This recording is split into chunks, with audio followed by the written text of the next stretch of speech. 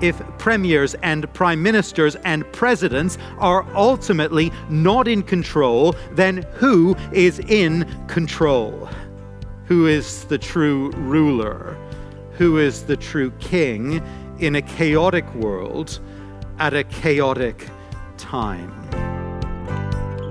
Welcome to Encounter the Truth with Jonathan Griffiths. I'm Steve Hiller. Glad you're with us as we begin a new series called The King of Glory. And Jonathan, as you throw that question out there, is it really as simple as just doing the typical Sunday school answer? Jesus? Well, Jesus is the right answer in this occasion, as is so often with Sunday school questions. You're quite right, Steve. But to see why it is that Jesus is the true ruler, the true king in a chaotic world, we've really got to engage carefully with the text of Scripture in John's Gospel, where we're going to be today in the program. And of course, the question, although it can be posed and is posed rightly in Sunday school, it's a huge question. It's a pressing question for our world, and it's one that we need to take really very seriously.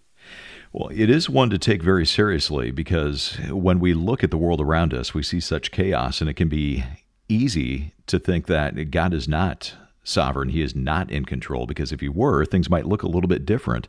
So why do you think it's so important for us to keep in mind that he is king?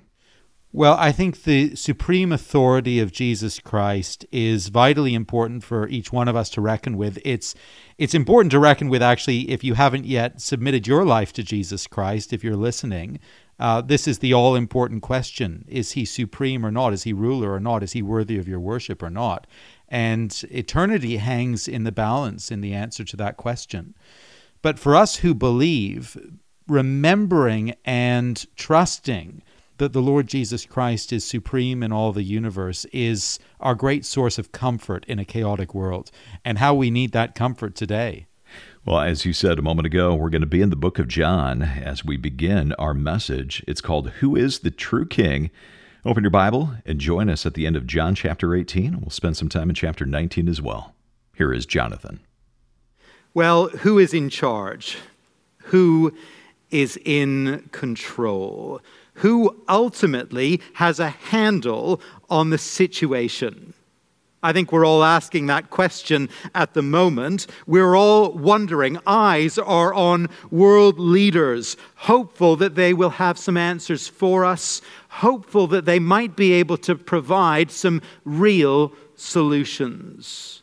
We tune in to news briefings by politicians and health officials like we never have before, hanging on their every word, longing to hear something hopeful.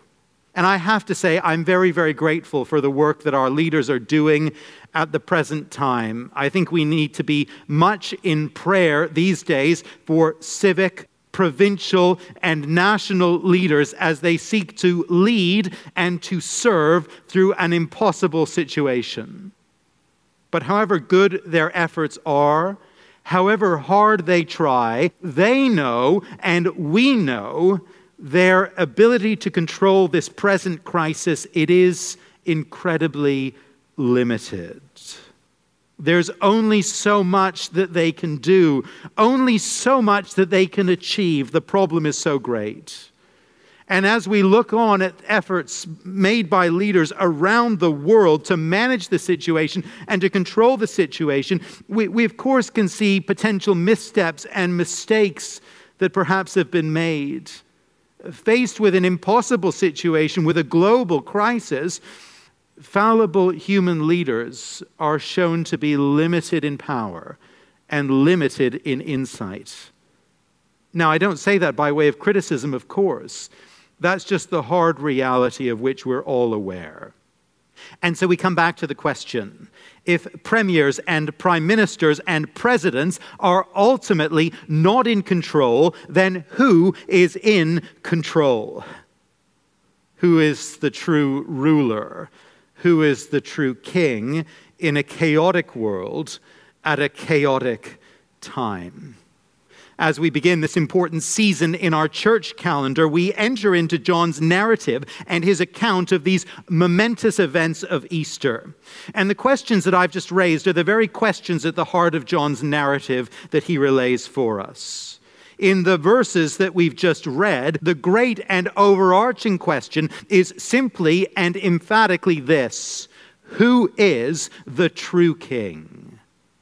Is it Pilate, the representative of Roman imperial power in Israel, the man who sits on a secular throne? Or is it Jesus the Messiah, who stands on trial in apparent weakness before him?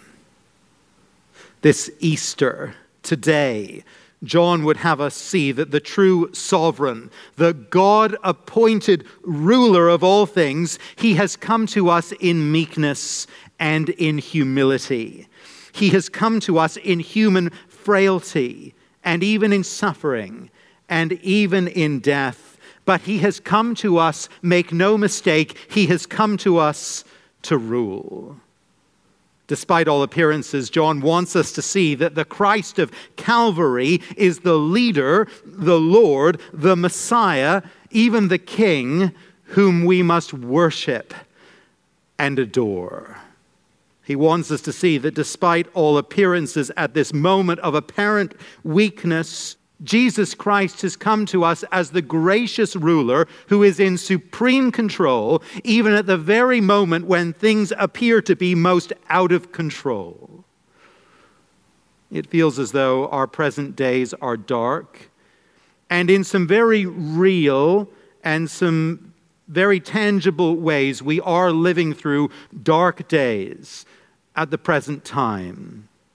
But as we enter into John's passion narrative, we are in fact entering into the account of the very darkest days that the world has ever known.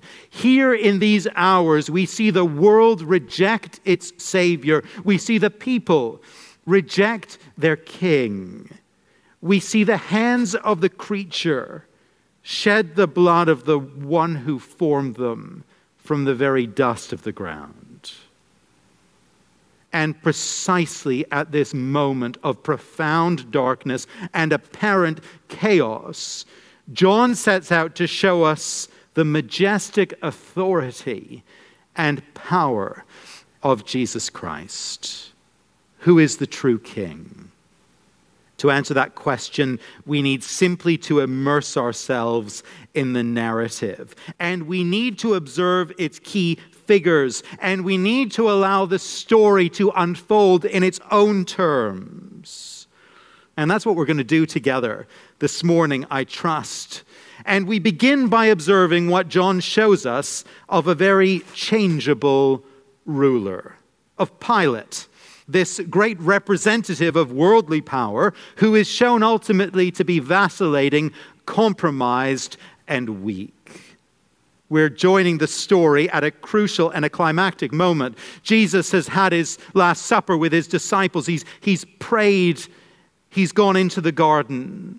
He's been betrayed by Judas on that fateful night. He's been taken to Annas. He's been betrayed now by Peter. He's stood before Caiaphas, the high priest, and now here he is before Pilate, the Roman governor, the regional representative of the imperial might of Rome, the most powerful empire the world has ever known.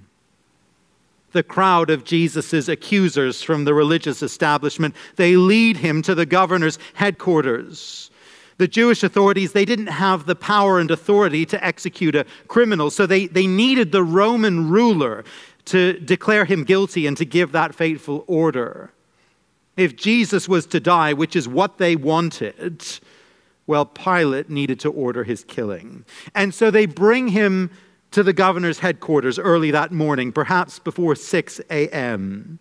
It's probably not how Pilate wanted to start his day. Maybe he had just made his coffee and this group arrives. But Jesus is taken in to the governor's headquarters, and the crowd, they remain outside at a safe distance where they won't be ceremonially defiled. They won't be made unclean by entering this Gentile building.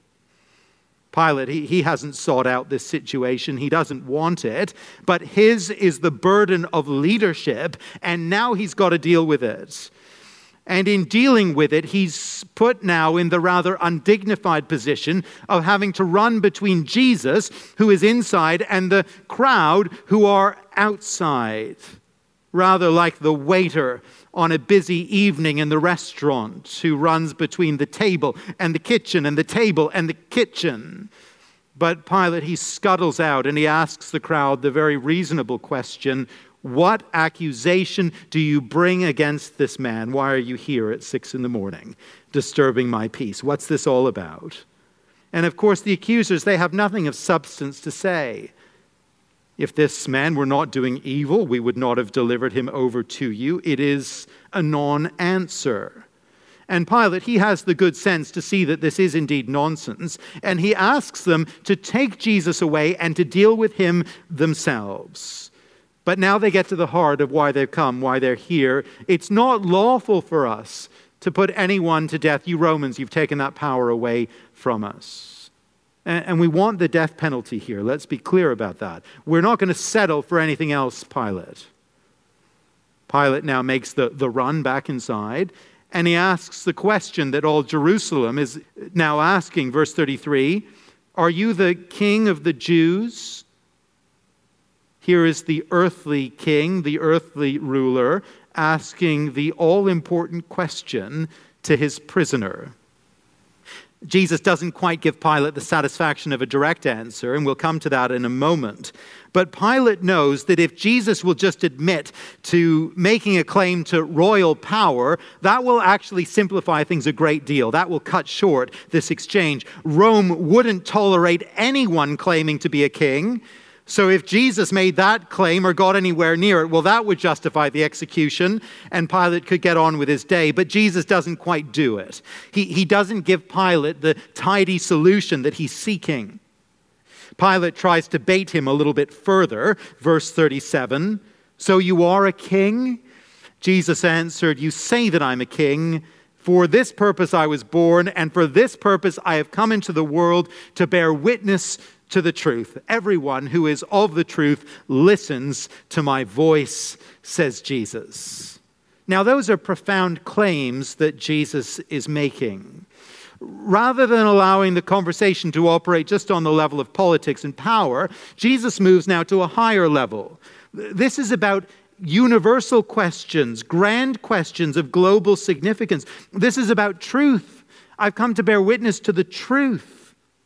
This is about authority. But rather than grapple with this, rather than accept it or deny it, Pilate just waves the issue aside. Verse 38, what is truth? You're listening to Encounter the Truth with Jonathan Griffiths and our message, Who is the True King? Now, we're pausing right here for just a moment because I want you to know if you ever miss a broadcast in our series, you can always come and listen online. Our website is encounterthetruth.org. You can stream the program or download an MP3 for free. You can also listen if you have the Encounter the Truth app. It's free. Just go to your favorite app store and search for Encounter the Truth, and that's a great way to listen to Jonathan's teaching on the go. Well, if you joined us late, we're in John 18 and 19. Let's get back to the message. Here is Jonathan. Verse 38, what is truth? It's a profound question to be asking on the surface of it, but for Pilate, it's little more than an avoidance strategy as far as I can tell.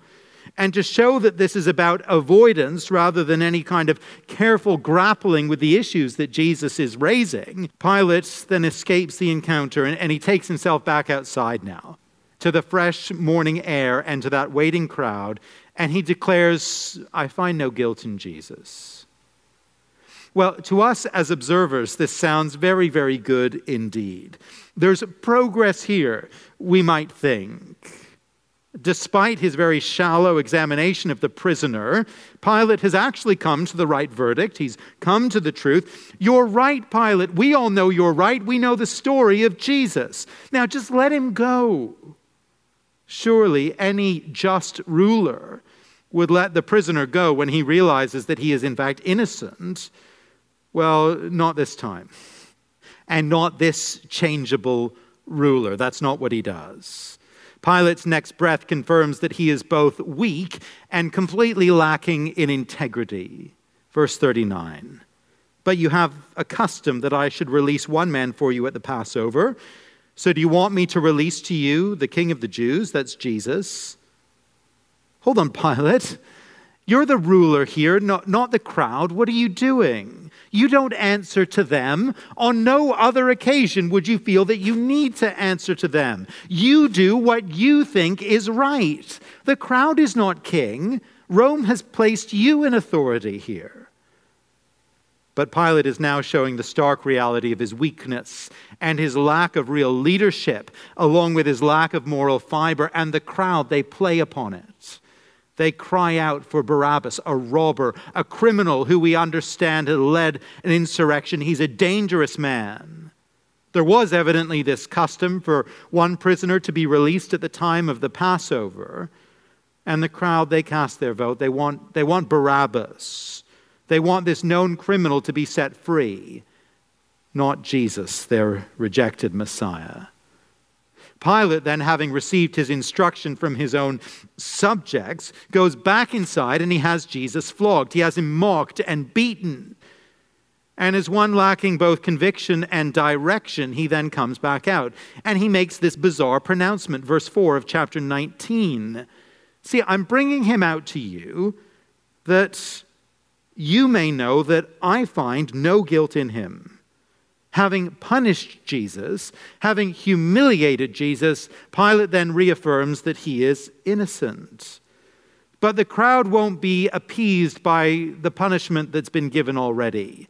And the chief priests and the officers, they cry out, "Crucify him, crucify him." And rather than say, "Hold on, this is an innocent man, how dare you call for that?" in feeble abdication of responsibility, Pilate instead says this, "Take him yourselves and crucify him, for I find no guilt in him." "Please relieve me of this responsibility," Pilate says. Here is a judge who does not want to try his case. Here is a ruler who does not want to issue the decree. Here is the email that he hopes will disappear from his inbox if he just ignores it. Here is the problem he trusts might just disappear if he closes his eyes and stops his ears. But the crowd, they are insistent. They won't let it go. They say that according to their law, he ought to die because he made himself the Son of God. And we read, very interestingly, we read in verse 8 that when Pilate heard this statement, he was even more afraid. I wonder if he was afraid on two counts. He didn't want to kill Jesus, but he clearly also didn't want to upset the crowd and create a political headache for himself. And so now we have this ostensibly powerful ruler just crippled and paralyzed by fear. The claim to be the Son of God, that scares Pilate, because if it happens to be true and Pilate kills Jesus, well, he's killed someone of divine origin. He'll be in danger of setting himself against the God of Israel. But at the same time, he can now see that the crowd is working its way toward a substantial accusation against Jesus, an accusation that Pilate would have to take seriously. In the Roman world, Caesar, the emperor, would sometimes be referred to as a son of God, a semi-divine ruler. There was this kind of cult around the emperor. And the claim for Jesus to be the Son of God, that starts to sound a little bit like a challenge to Caesar, to the Roman ear. And that claim, well, that could be worthy of death. In fact, that claim, it might be enough to force Pilate's hand. And so Pilate can see himself now being maneuvered between a rock and a hard place. And he's like a deer in the headlights now. He doesn't know what to do. In fear, he comes to Jesus. He scuttles back inside, now almost kind of pacing back and forth between the balcony and the inner courtyard, like the nervous wreck that he is becoming. And he asks Jesus, verse 9, "Where are you from? Won't you tell me?" Jesus declines to answer. And there's something really quite frantic about Pilate now. "Do you not know that I have the authority to release you and the authority to crucify you? Don't you see that? Don't you know that?" And Jesus calmly tells him plainly that he would have no authority in this case were it not given from above. Pilate's clearly sobered by all this. He's clearly seen not only the innocence of Jesus, but perhaps also something of his true identity, maybe even a hint of his divinity, and he tries now to release him. But the crowd, they won't release Pilate from his difficulty. They say now that releasing Jesus, that would be treasonous. That would be a betrayal of Caesar. They've found the line of argument that's going to work. And so a clearly wearied and conflicted Pilate sits down on what we're told is the judgment seat, verse 13. He presents Jesus to the crowd as their king, but they demand crucifixion. They insist now that Caesar is their true king. And so our passage ends with these simple but grave words. So he delivered him over to them to be crucified. These events are some of the darkest and most tragic events ever to occur on the pages of human history. Any sympathetic reader, whether a believer or not, has to read the narrative just aching for justice to be done, just longing for this good and decent and righteous and humble man, Jesus Christ, to be shown decency and justice and fairness. As that angry crowd is baying for blood, all eyes turn to Pilate to exercise some leadership. But the scene, it is made darker by his abject failure to lead. Even this drama of Pilate scurrying back and forth between the balcony and the inner court, between Jesus and the crowd who seem to have such power over him, between the crowd and the prisoner within, the prisoner whom Pilate seems to respect and perhaps even fear now on some level. Even the choreography of this dramatic scene, it highlights for us the extent to which Pilate is simply not in control. Well, that's the changeable ruler that John presents to us in this drama. But as John shows us his weakness and his lack of integrity, as the strength and validity of Pilate's own authority dissipates and fades from view, John shines the light now instead on a very different kind of ruler, one who will be the crucified king. Jonathan Griffiths here on Encounter the Truth and a message called Who is the True King? We'll continue this message next time, so I hope you'll join us. Of course, you can always be listening on the radio, but you can also listen through the Encounter the Truth app. If you don't have it, you'll find it at your favorite app store. Just simply go there and look for Encounter the Truth.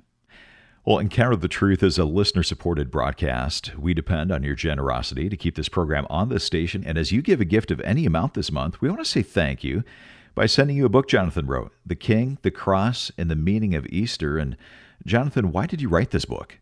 Well, Steve, I wrote this book because I wanted to be able to give an opportunity to readers to go a little bit deeper with the meaning of Easter and the message of Easter for those who are followers of Jesus. You know, coming into this season, the story can be so familiar, and the familiarity can blunt its impact in our mind and on our heart. And in this very brief book, we dig into the story in particular of the trial before Pilate and look at what we're being taught about Jesus and his power and his control within the situation, and how, although Jesus is on trial, he is shown to be the true king. And I trust that's going to be a real encouragement for believers grappling afresh with the meaning of Easter, and also for those who are still exploring and want to find out more, what is the true meaning of this annual holiday and celebration? What does it really mean? And to that end, actually, Steve, I want to mention we're actually going to send 2 copies of the book to those who request it. We want to send one for you to keep and one for you to give away. And we hope that you'll be able to share this resource and the message of Easter with others. Well, the book is called The King, the Cross, and the Meaning of Easter. And as you just heard, we'd love to send you 2 copies as you give a gift of any amount, one to give, one to keep. And you can find out more or give right now by coming to our website. It is encounterthetruth.org or call us at 1-833-99-TRUTH. That's 1-833-998-7884. Or again, the website, encounterthetruth.org. Well, thanks for listening today, and I hope you'll join us next time.